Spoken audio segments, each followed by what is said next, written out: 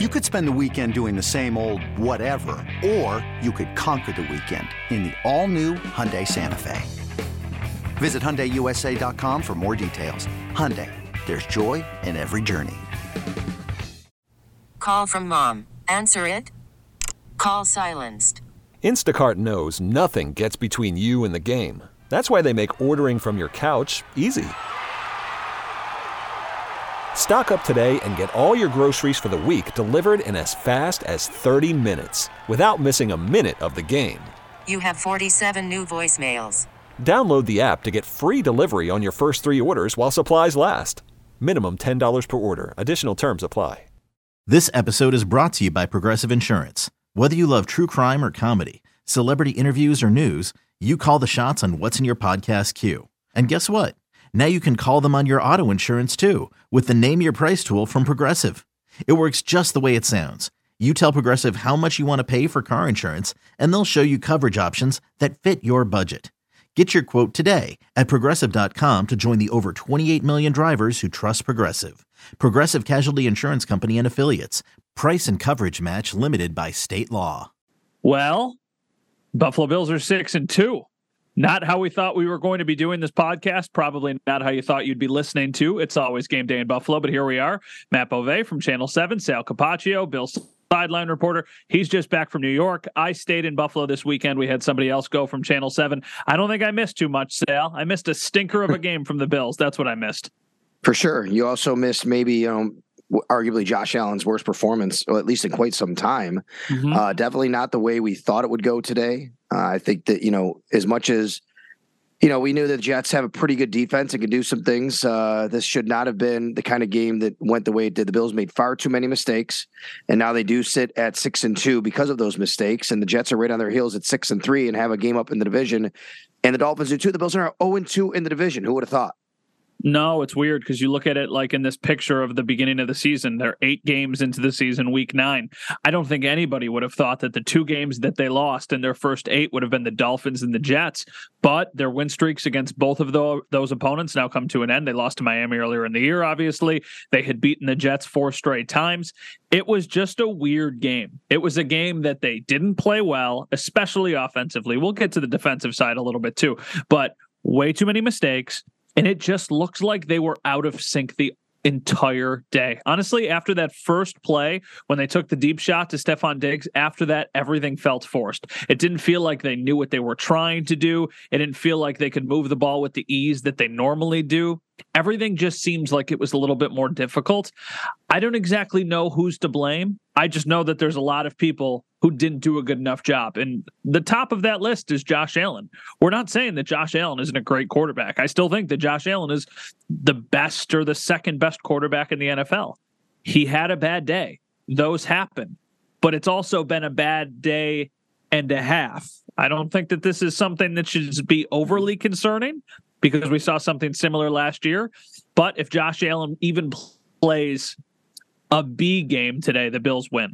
Heck, he might, if he plays a C game, they might win. Yeah, he didn't play even up to C. It was below that for sure. And he was very frustrated with himself after the game. He said it's hard to win when your quarterback plays like crap, and he didn't say crap. He took accountability, which we all expect him to do. Yeah. I don't know what he was doing on either of those interceptions, what he was looking at. I think he actually did not literally see the first interception. I can't remember who had it. I don't think he saw him. I think he thought that Dawson was going to be right there and there was a defensive end in front of him, so he just didn't see him. And I guess it can happen, but that's kind of very rare. And then when Sauce Gardner made his pick, it was kind of the same thing. Josh kind of just threw it right to him. He didn't see him. And then the pass protection issues were pretty evident in this game. The Jets did not blitz very much, Matt, and they got a lot of pressure. That was concerning. And it forced Josh into making some quicker throws and maybe making some poor decisions. So, yeah, things didn't go very well. And then inconsistent play from wide receivers, including Gabe Davis. And this is the second week in a row for that, too. And it's been more than that. I mean, Gabe Davis just has not been super consistent this year. And they weren't able to get anything going outside of Stefon Diggs. In the first half, Stefon Diggs had 5 catches for 93 yards. You know what his game line was at the end? 5 catches for 93 yards. Yeah. Wasn't even targeted in the second half other than the one play that didn't count at the end. Yeah, I think that it is concerning that Gabe Davis hasn't been able to take the step that we all thought he was going to make, myself included. I'm at the top of that list. I have told so many people that I think Gabe Davis is an awesome athlete. He's going to be a really good wide receiver in the NFL, and I still believe that, but he has not been able to handle the workload of a number 2 wide receiver. That's not to say that he won't at some point this season or he won't at some point down the line, but there's been more to be desired. I mean, I went back and I watched that replay 5 or 6 times. He should have caught it. He probably should have made the catch. And he is getting pulled. There's no way that's ever getting called in that situation. On a 4th and 21 at the end of the game, they are not throwing a flag for defensive pass interference, even though it probably was. My bigger concern is that he put Josh Allen threw that ball 69 yards in the air right into his breadbasket, and he didn't make the catch. And I think that that's one he probably makes. Same thing with Isaiah McKenzie. Where has Isaiah McKenzie been? Where has Dawson Knox been? I don't know if this is a Josh Allen thing. Maybe it's a Ken Dorsey thing, but this has been a trend. Besides Josh Allen and Stephon Diggs, the rest of these weapons on offense have just been what feels like way underutilized. And that's a concern. They're 6-2. We have to remember they're still in a really good place. But this is all big picture stuff. If they're going to win the big games, if they're going to make a run, if they're going to go to the Super Bowl, if they're going to do all these things that people want them to do, these are some things that could be concerns and kind of be hiccups along the way. Yeah, you bring up a lot of great points here. I think, the other part is the offensive line, just not very good protection today, and that kind of broke down. So that's all has to be, part and parcel with each other to go along. But Matt, I mean, it wasn't just the offense, obviously, right? It was the defense as well. So, we should talk about that. But, we want to stay in there. Maybe we can do the defense a little bit in the next segment if we want, but maybe kind of compartmentalize a bit of what happened. It started to me on the first drive of the game. The Bills got a gift, Matt. They got a gift on the first kickoff. The Braden Mann, the kicker, the specialist for the Jets, squibs the kick. The Bills get great field position. And then they have the great throw downfield to Stephon Diggs. And then the next play, Josh throws the interception. That's where it started. The Bills did not capitalize on the very first play drive of the game when they had great opportunity. And from there, whenever that happens, I'm always thinking to myself, geez, I hope it's not going to be one of those games. And of course, it was one of those games, but they didn't capitalize on that. And then they didn't capitalize on a Tyler Bass field goal that he missed later in the game. And obviously, we just talked about the end of the game and the way that went as well. So there were a few times where they just, as you said, out of sync. I think the little details that they normally do and normally get right, they just didn't have buttoned up and didn't have right. And, that cost them, obviously, in this one, only to get to 17 points against the New York Jets. I think what's the most concerning thing to me about all of this, and I don't think the sky is falling or anything like that, but these 4 interceptions that Josh has thrown in the last 6 quarters of football have been bad interceptions. These are not like hit a receiver's hand, bounce up in the air, interception, whatever. These are like, where is he looking? What is he doing? And some people will say, that's 2018 Josh Allen. That's 2019 Josh Allen. No. These are worse than some of the stuff we saw in 2018, 2019.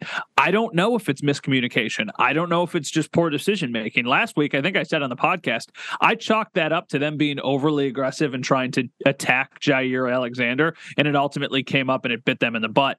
This week, I don't know what it was. The Sauce Gardner one, not a clue. There's 3 defenders and Gabe Davis who's making a cut towards the sideline. Doesn't seem like that was the right play at all. And the first one was like, what is he looking at? I don't know the answer. So I don't know. I can't tell you, he thought Dawson Knox was going to stop and kind of come back to the ball or whatever. That's not a throw that we've seen Josh Allen make. So he does have a way of self-correcting. So I don't think that this is going to be something that turns into a trend. This is also not an outlier. He did this last year a little bit. He had a couple games in a row where the turnovers started to pile up, and then he still went scorched earth at the end of the season. So maybe it's just happening a little bit earlier.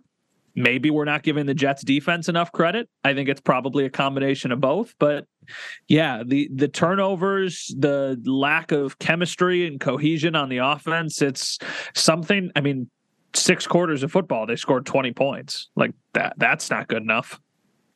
Yeah, this was an uncharacteristic Bills game, blowing a 14-3 lead. Chris Brown and I were thinking, I think the only time that we can remember they blew a 10-point lead was against the Steelers on opening weekend last year. That was it. That was the last time that happened. It didn't just end and start and end with the offense. Of course, the defense had plenty to go around some, I guess, issues, if you will, in this game and reasons why the Bills were unable to win.